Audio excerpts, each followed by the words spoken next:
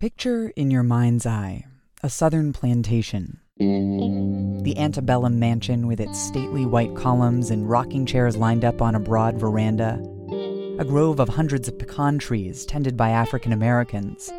Other black men till fields on this 1,600-acre sprawl of land. We're in a part of Georgia where towns only occasionally break up mile upon mile of cotton fields. But there's one aspect of this plantation that disrupts the rest of the image, that refocuses it entirely. And that is the plantation's owner, who's driving me across the land. A 68-year-old black woman named Shirley Sherrod. You know, there's an area, and it happens to me often when I pass it, that all of a sudden the slaves, you know, it's like I can feel their presence. And I just wonder what happened there. Shirley Sherrod is herself the descendant of slaves. And she was also once vilified across this country as an anti-white racist. But both those accusations and her involvement with this plantation, they're just the coda in a much bigger story of farming and race. In a moment in which so many institutions in this country, the police, housing, the legal system, are being exposed for long-standing racism, agriculture deserves attention too. This is Shirley Sherrod's story. But it's also a story of how racism contributed to the loss of millions of acres of land once held by black farmers.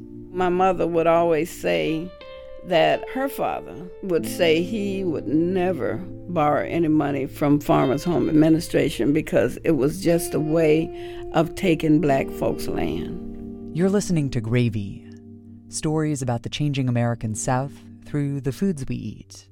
We are a production of the Southern Foodways Alliance, and I'm Tina Antolini. There's a printed sheet of paper thumbtacked to the wall in Shirley Sherrod's office that reads, "Yesterday's history, tomorrow is a mystery, today is a gift." It's the first thing I notice when I walk in, outside of Shirley herself, who's wearing a blouse printed with royal blue and purple peacock feathers. The slogan sticks with me because Shirley's history is one of lots of twists and turns, so many of which have informed her present. Her story of agriculture and race goes all the way back before she was born, back to 40 acres and a mule. You know, coming out of slavery, and my great-grandfather and grandmother were slaves, black people understood many things were important, but two were very important: getting an education and buying land. Land was the promise made to slaves at the close of the Civil War, 40 acres and a mule. It was a promise broken. But the idea that land could serve to root African American communities, long lacking control over their own destinies, was something people put their faith in, including Shirley's family.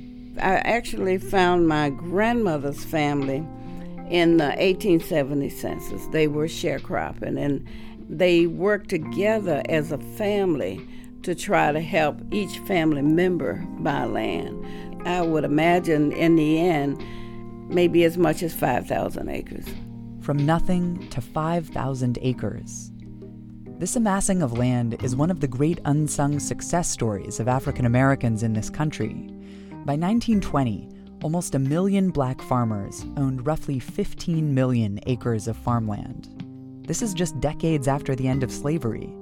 And to get that land, they had to do more than save up money. They had to overcome the prejudice inherent in the Jim Crow South. Shirley's grandfather worked to buy the family farm from a white landowner by paying off the land little by little. And when he took the last payment to him, he was feeling really, really happy, you know, that this was it. He's about to own this farm outright. But the white landowner said, "Nope, you still owe more." And Shirley's grandfather was afraid to contradict him. In the end, my grandfather had to leave there knowing he had paid for the land, but accepting that he still owed quite a bit of money on the land because the white owner said he did. He went home and had to tell his family. And my grandmother, who couldn't read and write that well, went to a box that she kept, because every time she washed clothes, whatever papers she found in his pocket, she put it in a box. So she pulled the box out. They went through the box and found every receipt. So he could prove that he had indeed paid full for the farm. He had paid for the land. And amazingly, the white landowner accepted that proof. The farm was his.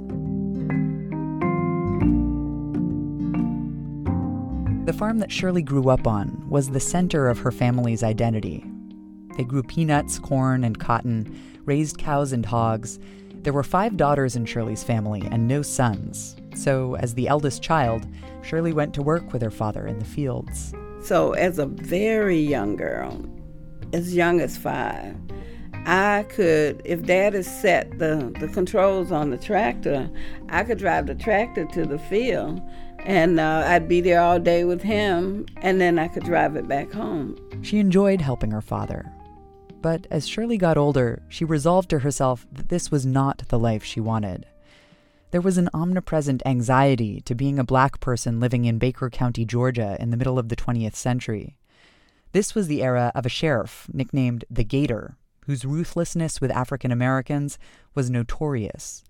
Shirley intended to get away from all of that. I had vowed that I didn't ever want to have anything to do with agriculture after high school. Now, I assumed I'd have to come home from college during the summer and would have to work just like I had done. But once college was over, that was it. And I actually decided I didn't want to go to school in the South, because back then we always thought of finding your husband at school, and I didn't want to take a chance on finding anyone from the South, because I fully intended to live my life in the North. But on a spring morning in 1965, something happened that would change everything for Shirley.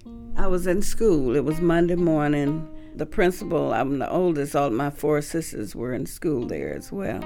The principal called me to the office to tell me Daddy had been shot. The fight had started with a cow that belonged to their neighbor, a white farmer. The cow had ended up in Shirley's family's pasture. Her father met with the white farmer to help him retrieve the animal. But instead of his one cow, he was claiming 5 or 6 of our cows as well. And according to the others, my father told him no, those were his cows, and they had words back and forth about it. And finally, my father said, we'll just settle this in court, and started going to his truck to leave, and turned around, the man is saying something else, and he turned around to respond, and he was shot by the white farmer. On the way to the hospital, the teacher driving Shirley and her sisters avoided going through the center of town because she didn't want to be seen with the girls. Shirley's father died 10 days later. On the night of my father's death, people were coming, and I just went into one of the bedrooms, and I needed to find an answer to what I would do. I wanted to do something. I thought about, could I get a gun and go kill the man? I knew I couldn't do that. And then the thought just came to me.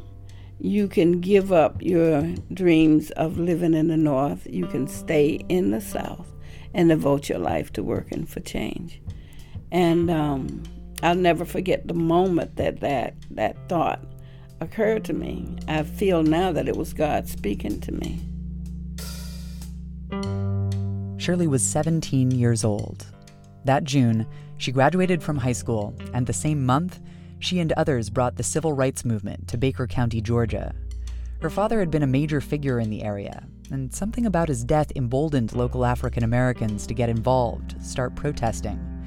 But that doesn't mean the white farmer who'd shot Shirley's father was ever held responsible. The grand jury refused to indict him. So he wasn't even indicted? No, he was not indicted, never spent a moment in jail. And that summer, as we marched around the courthouse, many times he would be sitting on that rock fence that goes around the courthouse with a gun in his lap. It's in the midst of this violence and the burgeoning of the civil rights movement in places like South Georgia that black farmers come back in. Shirley says they provided necessary behind-the-scenes support, Take, for example, Baker County, very rural. So when we march, you go to jail. Who can get you out of jail? It's the landowners. It's the farmers who, and I'd say they are some of the unsung heroes of the civil rights movement, because they were the ones who could step up and bond people out of jail. Land ownership is a thread that runs through this activism, not just in landowners providing bail, but in even being able to get involved in the civil rights movement, period, as a rural Black person. One of the things that would happen is people who lived on land owned by other people, by white people, participated, whether it was getting their children to integrate to schools, or simply trying to register to vote, or trying to access their rights in other ways. Many times they would be asked to leave the land owned by white people. So you come to a mass meeting, and now you got a whole family that you've got to help find a place to live and work. Noticing that made something click for Shirley. Black farmers owning their own land was the key. And others were starting to focus on this too. In the early days of the civil rights movement in Baker County, Shirley fell in love with a young man named Charles Sherrod. He was the first field secretary for SNCC, the Student Nonviolent Coordinating Committee. Charles and a handful of others came up with an idea. Maybe a solution to what Black people were facing in the South could be an intentional agricultural community of their own. They studied models around the world, like the kibbutz, to look at how Israel was resettling people there. So they went to actually study that. What the Sherrods and their friends were planning was a kind of utopia. Not just a place where Black people could live and farm, but an alternative society. The land was supposed to have 3 villages. We planned the type of educational system we would have. We planned the type of health system. It was very empowering. We had these charrettes where people who were expected to live there, who wanted to live there, actually participated in the planning process. They found a 6,000-acre property north of them in Lee County, Georgia. They called it New Communities, Inc. White people were sort of caught off guard. When they knew anything, we had an option on this property, and we had started the planning process, so they started fighting us immediately. They sometimes would shoot at some of our buildings with us in them. They did some of everything to us to try to run us off. The Sherrods stayed put. A handful of families moved into buildings on the land. From the very beginning, though, financing new communities was a challenge. Some of the more ambitious parts of the plan, the school, the health system, took a back seat to getting the farm up and running. We had peanuts, corn, soybeans, sorghum, cows, an array of vegetables. We had 8 acres of muscadine grapes. We had a 75 brood sow operation. So it was a major operation. We were farming about 2,000 acres. It was the largest tract of Black-owned farmland in the country. In the country? Yes, and New Communities became the first community land trust in the country as well. But as a farmer, you're at the mercy of whatever nature serves up. And only a few years in, New Communities was hit with a drought. And then, a second year of drought. Enter the U.S. Department of Agriculture. We actually went to Farmers Home Administration to try to borrow money to farm, to get an emergency loan, like all farmers were doing. We didn't have irrigation, which was another reason for wanting to go to USDA. The Farmers Home Administration is an agency of the USDA. Financing had become an essential part of modern farming, and the FHA was chartered to be a lender of last resort, to provide credit to farmers who couldn't get it anywhere else. But the Sherrods were Black farmers. The farm manager and my husband went to the Dawson office of Farmers Home Administration, and the county supervisor told them, "You'll get a loan here over my dead body." So they couldn't get anywhere there, couldn't even get an application. It wasn't just them. What the Sherrods experienced at New Communities was standard operating procedure in many FHA county offices across the South. Absolutely deliberate sabotage. That's historian Pete Daniel. He wrote a book called Dispossession, detailing USDA discrimination against black farmers during the era of civil rights. These county officials, Pete says, had ultimate power over loan-making decisions. They had techniques they used. For example, a lot of black farmers would go into the office and the white secretary would say, "We don't have any forms." Or if they got a form, they would just be told, "Go fill out the form," and not given any help because agricultural forms were complex. And a lot of these farmers hadn't had to deal with that before. So they were just sent home with the form. And then they'd bring the form back, and occasionally the secretaries would say, "You're not going to get any money anyway." Or they would accept the application, and when the time came, they'd say, "We don't have any money for that program." Another technique tapped into how rapidly agriculture was changing in this country. This was a moment when mules and plows were being replaced by tractors. Chemical fertilizers were being touted by the USDA itself as essential to a modern farm. This meant agriculture was a resource-intensive game now, which meant farmers were even more reliant on loans to make a go of things, which made black farmers even more vulnerable to USDA discrimination. And it fueled other tactics from county officials. They would lend the black farmer money to get started, that is, to buy the seeds and fertilizer and chemicals you need to start the crop year. And then, when the time came to have more money to do chemicals to keep the weeds down and the insects off the crop, and to have machine repair and that kind of thing, the people at Farmers Home would say, "We don't have any more money." Well, there you are with your crop in the ground. Weeds are growing. The insects are voracious, and your crop's being eaten alive and strangled by weeds, and you don't have any money to fight it with. So you come to the fall, you haven't made a good crop, you can't pay your loan back, and they foreclose, and you lose the farm. Now, small farmers across the country were being squeezed out as the agricultural system changed. But Pete says there was a huge disparity in how farm consolidation affected black farmers versus white farmers. Between 1950 and 1975, the number of white farmers dropped by 58%. That's a lot. But the drop in the number of black farmers, 88%. We went from almost 1 million black farmers in the 1920s. And that fell by 1975 to 16,000. And so the difference there is largely found in discrimination against black farmers. This was also the era of the Great Migration, African Americans leaving the rural South for northern cities. The decision to leave was often prompted by discrimination and the general hazards of having black skin in the rural South. But the land lingered in the memories of even those who left. Shirley and Charles Sherrod did everything they could think of to keep their farm, New Communities. They managed to get USDA officials from Washington, D.C. to come down to Georgia to ensure they were given a loan application. After 3 years, they got that emergency loan. So it was a long fight just to get an emergency loan.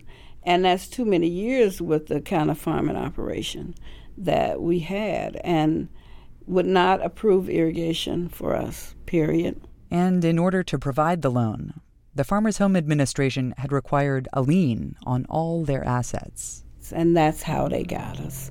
Once they had a lien on everything, then they could engineer the foreclosure. So in 1985, we lost everything. I can remember walking at lunchtime down from the office, just walking and thinking, in a very short time, we'll be off this land. Like through the fields looking around you? Yes. It was really, really tough. We held on for about 15 or 16 years. And to lose the land was something I thought was almost unbearable. It was more than just property to Shirley. It was a loss of what that land had represented, that hope for self-sufficiency, of farming as a conduit to a better life in the South.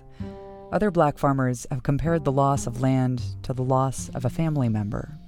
We had to quickly get our things from up there And the new owner dug holes and pushed all of our buildings over in them. Yes, we had a farmer's market right by the highway with 8 acres of muscadine grapes behind it, but they dug holes and just pushed everything over in them, wherever they were. It was just devastating. It took my husband, we had to keep living, we had children, there was work that still needed to be done, and it took my husband a while to bounce back from that. What helped Shirley bounce back was tapping into that sense of loss and realizing that other Black farmers across the South were having the exact same experience. Coming up, fighting USDA discrimination and the biggest class action lawsuit in the history of the United States. That's ahead. After the loss of the new community's farm, Shirley Sherrod found herself connecting with others in the rural South. She was one of a whole bunch of people trying to find a way for Black communities to be self-supporting. She started working for an organization called the Federation of Southern Cooperatives, trying to slow the loss of Black-owned farms. And the major area of her focus? USDA discrimination, the kind that she herself had experienced. One of the things we had to do was learn regulation better than the people they had working in these offices. She learned those regulations, which are dense to say the least, backwards and forwards.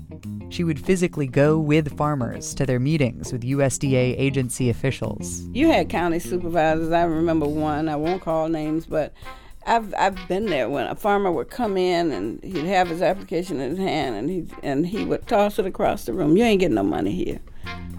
They could make those decisions. They had that kind of power over the lives of people who wanted to borrow from the agency. And this didn't get better as time passed. In some ways, it got worse. For a while in the 1980s, there wasn't even a place Black farmers could turn to report this discrimination. When Ronald Reagan was elected as president of the United States, they abolished the Office of Civil Rights at USDA. Just got rid of it. Clean got rid of it. That's right. So that when Black farmers complained about discrimination, there was no place for that complaint to go.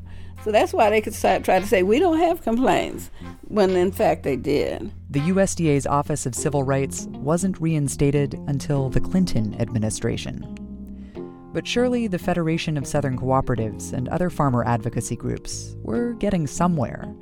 They would appeal foreclosure decisions by the Farmers Home Administration. Where there had been almost a 0 success rate with appealing their decisions, all of a sudden we were winning some of those decisions, and they didn't like it. We were reviewing some of what they were doing and challenging them, and in the end helping farmers. Well, some farmers. No matter how hard we tried, we were not putting a dent in the amount of loss of Black-owned farmland. So something else had to happen. It was so bad that we actually formed a group called the Land Loss Fund and began to raise monies to help the local farmers. That's Gary Grant, who is the president of the Black Farmers and Agriculturalists Association. In 1996, Gary was part of a group of Black farmers who went to Washington to protest in front of the White House. They ended up meeting with then Agriculture Secretary Dan Glickman. After that meeting, Glickman set up a civil rights action team to travel around the country and hold hearings on what was happening to Black farmers. And if you sat there and you listened to these grown men tell these stories of how they had been treated like children, some in many cases worse than children, and it didn't matter whether you were in the Delta in Mississippi or in the golden sunshine of California, Black farmers were all standing up telling the very same story of how their loans had been delayed, of how they were never given enough money to operate their farms. It was devastating. If this was a national epidemic, who was going to stand up for us? Yeah? And so we came together to stand up for ourselves. In 1997, Gary's group was part of the 400 farmers who filed a class action lawsuit against the USDA. The lawsuit was dubbed Pigford versus Glickman for the Agriculture Secretary Dan Glickman and a Black farmer from North Carolina named Timothy Pigford. He was growing corn and soybeans on leased land in 1976 when he applied for a USDA loan to buy his own farm. For years running, he was denied, over and over again. Hundreds of plaintiffs had stories like Pigford's. And 2 years later, in 1999, the federal government settled the case. U.S. District Court Judge Paul Friedman drew parallels to the broken promise of 40 acres and a mule in his approval of the settlement.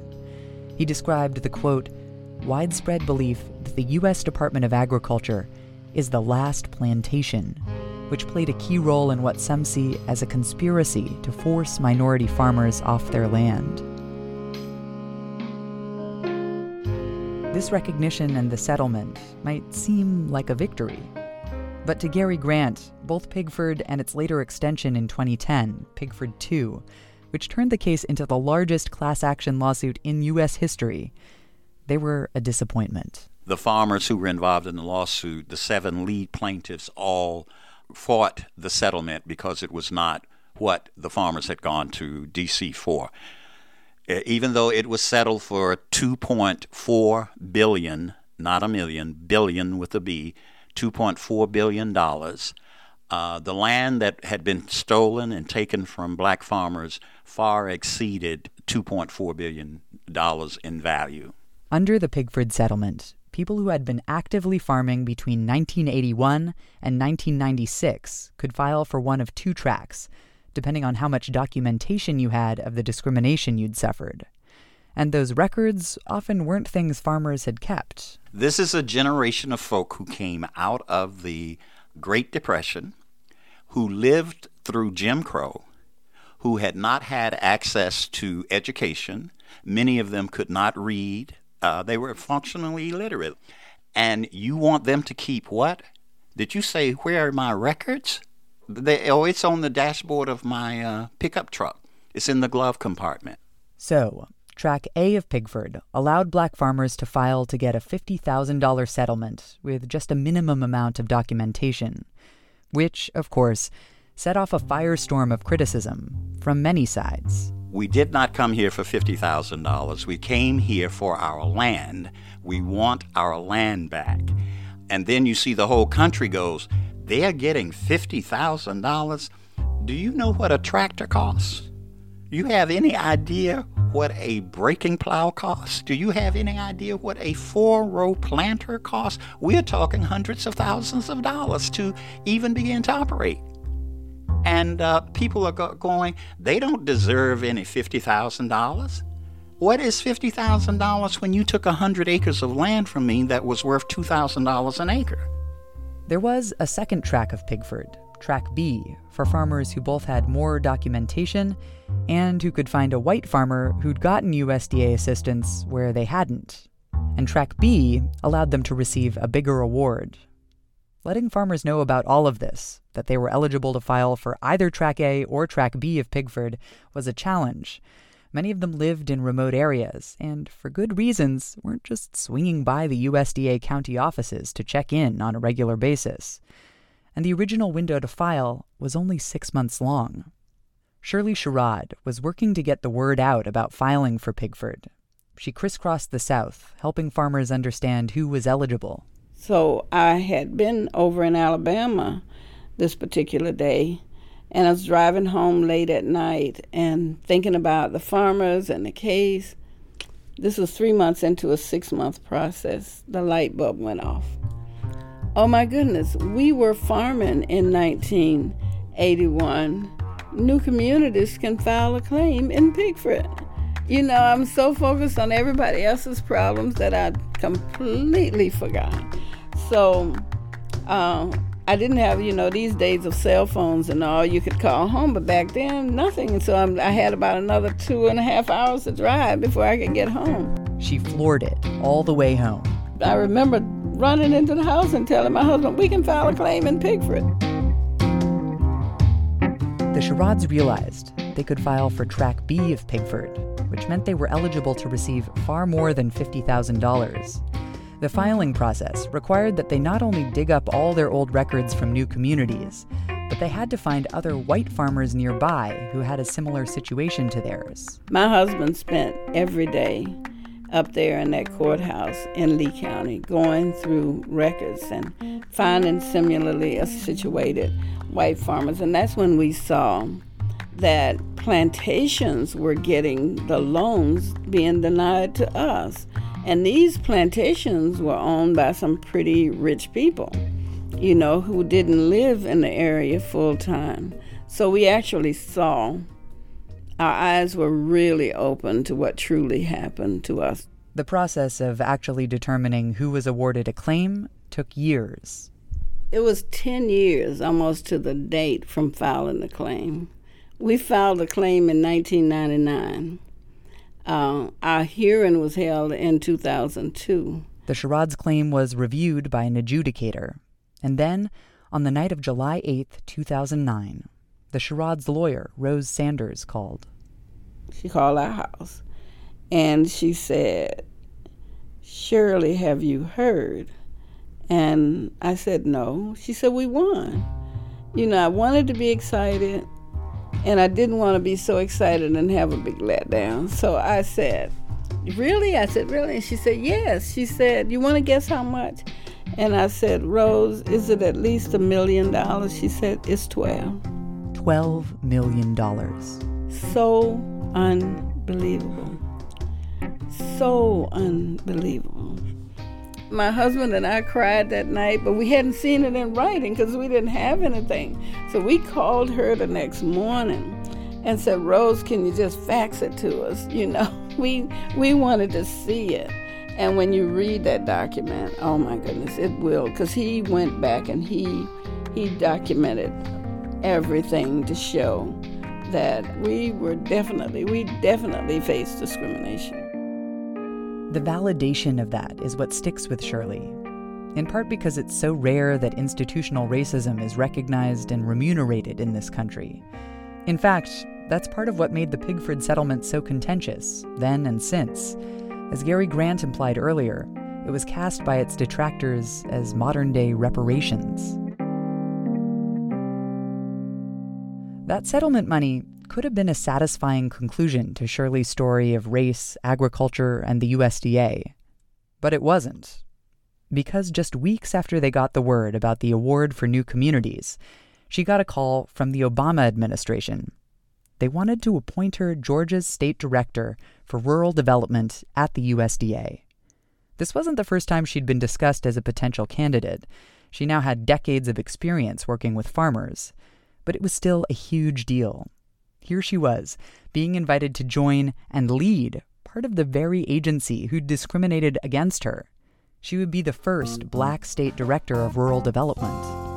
It's like, oh my goodness, you know.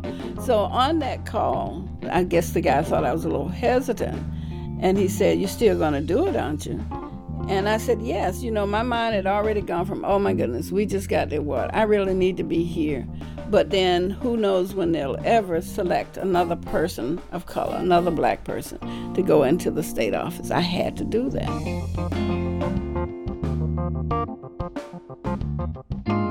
But this accomplishment would lead her to the most high-profile wrestling with race and farming she'd had yet. Less than a year into her tenure at the USDA, a video surfaced from a speech she'd given at the NAACP in Georgia. Conservative blogger Andrew Breitbart started circulating an edited section of Shirley's speech in which she told a story about a white farmer named Roger Spooner coming to her for help saving his farm. What he didn't know while he was taking all that time trying to show me he was superior to me was I was trying to decide just how much help I was going to give him. I was struggling with the fact that so many Black people have lost their farmland, and here I was faced with having to help a white person save their land. So I didn't give him the full force of what I could do. Shirley did say all these things, but it was part of a larger story about her revelation that poor white farmers needed help too. So I thought all white farmers got everything they needed. I didn't realize that some of them faced discrimination, in a sense. Some of the things that were done to Black farmers were done to some poor white farmers. In helping the Spooners, I realized that. So that's why I would tell the story of my work with the Spooners and how I came to realize that it was more about being poor. More about poverty than about race. That was the point she was making, that she'd had to overcome her own assumptions about race. But Breitbart's video didn't include the part where Shirley talked about realizing she'd been wrong. The excerpted video went viral. Shirley first got wind of it in a meeting in Atlanta. And when we finished the presentation, I looked at my BlackBerry and saw that someone had emailed me saying I should be ashamed of myself, refusing to help a white farmer, and I was a government official. Like, oh no. So I sat there in that meeting and typed out a response. You know, my fingers still have trouble. I see people can text so quick. But I typed out this message saying, no, that's not my message, and told that individual what my message was. And I told him that I helped that white farmer and we became good friends. So that individual emailed back and asked me how could he get a copy of the tape. I emailed him and told him how he could get a copy of the tape. So then I sent all of that to USDA. But a few days later, the USDA hadn't done anything about it. Until it started circulating on the cable news TV shows. Commentators pounced on it. You can't be a black racist any more than you can be a white racist. The federal government cannot have skin color deciding any assistance. Perhaps everybody needs a refresher course on what racism looks like. I mean, that is Exhibit A. Then came the call from Shirley's superior, Cheryl Cook at the USDA, that they were putting her on administrative leave. And I'm pleading with her, trying to get her to understand that this was something that happened 24 years ago, that I did help that farmer. We became great friends. He has his land because of me and all, but she wasn't listening to any of that. I said, so what do I do? She said, go home and have a good rest. She'd been at a work meeting across Georgia and had hours to drive to get back home. All along the way, she got more calls. I was going through Atlanta. It was around 5 o'clock traffic, when I got another call from her. And where are you now? And I said, I'm going through Atlanta. And this is when she told me the White House wanted me to resign. They had not even watched the whole tape, didn't ask me anything, never tried to get my side of the story, even though I was trying to tell it, each time that I talked to them. 30 minutes later, she got another call. They wanted that resignation now. She said they wanted me to pull to the side of the road and use my BlackBerry to submit my letter of resignation. So I finally told her I would, and I did pull to the side of the road, and I sat there and wrote the letter of resignation. Before I hung up with her, though, I told her, you haven't heard the last from me. After all the decades of discrimination at the USDA, it appears that Shirley Sherrod may have been the first person fired from the department for racial prejudice. The irony of that is not lost on Shirley, but, she says, all the many rounds of this fight had made her strong. I always say they picked the wrong one, because I'm a fighter. I've been in the civil rights movement since 1965. Can you imagine what it's like to lose your father, especially in the way that we lost our father?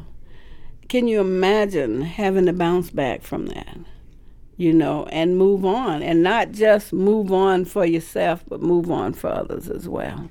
So when I made that commitment on the night of March the 25th, 1965, I made a commitment to a life of work.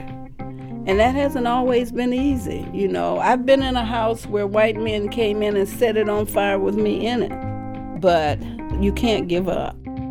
And, as is the way with 24-hour news cycles, as quickly as the case was built against Shirley, it was torn down. Media outlets got a hold of the tape of her whole speech. It became apparent that her comments had been taken out of context. Ultimately, USDA Secretary Tom Vilsack apologized to Shirley on national TV. I want to make sure everyone understands this was my decision, and it was a decision that I regret having made in haste. Shirley had a phone call with President Obama. They tried to offer her a new job at the USDA, but Shirley said no. She had a new plan. Which is what brings us back to that plantation. I say they took 6,000 acres from us, but God gave us a plantation. With the Pigford settlement money they received for new communities, the Sherrods have turned back to land ownership. They bought what was known as the Cypress Pond Plantation on the outskirts of Albany, Georgia. One of the early owners was Hartwell Hill Tarver. He was the largest slave owner and the wealthiest man in the state of Georgia back in the 1800s, and he held the largest number of slaves at this plantation. Oh, the land started back there, I'm sorry. So that's the land to the right there. It's 1,638 acres. Yeah. There's an antebellum house, like something out of Hollywood's idea of the Old South, down to the rocking chairs on the porch, the live oaks, and the pecan grove, which Shirley drives me through.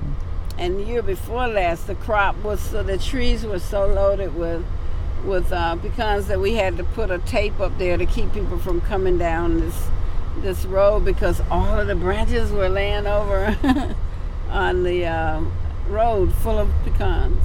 They've renamed the plantation Resora for resilience and restoration. It's still getting up and running. Right now they just have the pecans and some fields of zucchini. So this is the farming area when you look at those plans. This is all the farming area. Eventually, they intend Resora to be a training ground for new farmers who can't get land themselves. So what will we see when we look out there? And you're going to see vegetables growing and other experimental crops and so forth. We expect to be able to train lots of young people in the field of agriculture, let them know that it's not just picking cotton anymore, and that hopefully it is possible to make a profit from the hard work that you do on the farm. In many ways, regaining this land makes Shirley's story exceptional. It's where her story diverges from the experience of so many black farmers who lost their land. The consensus from many people I've spoken with is that the Pigford versus Glickman class action lawsuit did not dramatically change the status of most black farmers. The USDA, though, thinks things are looking brighter. Secretary Vilsack and this administration are keenly aware of the tragic history of USDA. Joe Leonard is Assistant Secretary for Civil Rights at the USDA. However, for the last almost 7 years, we have done everything possible to be able to create a new page, a new chapter in the book for the modern USDA. Joe Leonard says the number of black farmers is on the rise again, up 12% in recent years. But that's still just 1.4% of the country's farmers, 1/10 of what it was a century ago. And Gary Grant is skeptical of the USDA's sunnier outlook. Do you know that if you gross $1,000 on food production, you are considered a farmer? As far as we can determine, Gary is right. In fact, the USDA doesn't stipulate any level of income to be considered a farmer. Exactly. So we are now talking about urban gardeners, urban black gardeners. That's who's being counted, that we are on the rise again. We are not on the rise. We're still being foreclosed on. And you're now talking about folk who are doing gardening as farmers and not people who are actually trying to make a living off of the farm, like the family farmer, The Office of Civil Rights ought to be stepping up to the bat and saying, whoa, wait a minute, how do we really define a farmer? After so many decades of work, Shirley Sherrod doesn't present a beatific portrait of the way things are or are going to be for black farmers. There's a weariness that frequently makes its way into her voice. The civil rights movement never ended, she tells me at one point.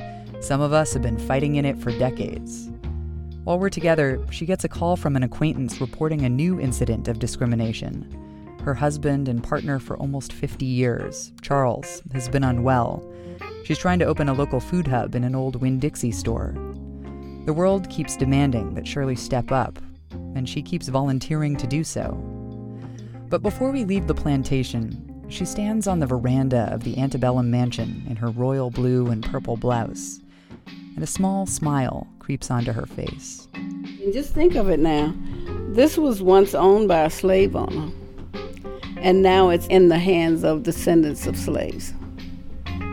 I mean, just think of how you can teach and work with African Americans, especially young kids who don't seem to have any hope, don't seem to have a vision. Just think of what you can do from this. Who would have thought? You know, when those slaves were here working, I'm sure they could never envision the day when some of their people would be in charge of this. So everything's possible.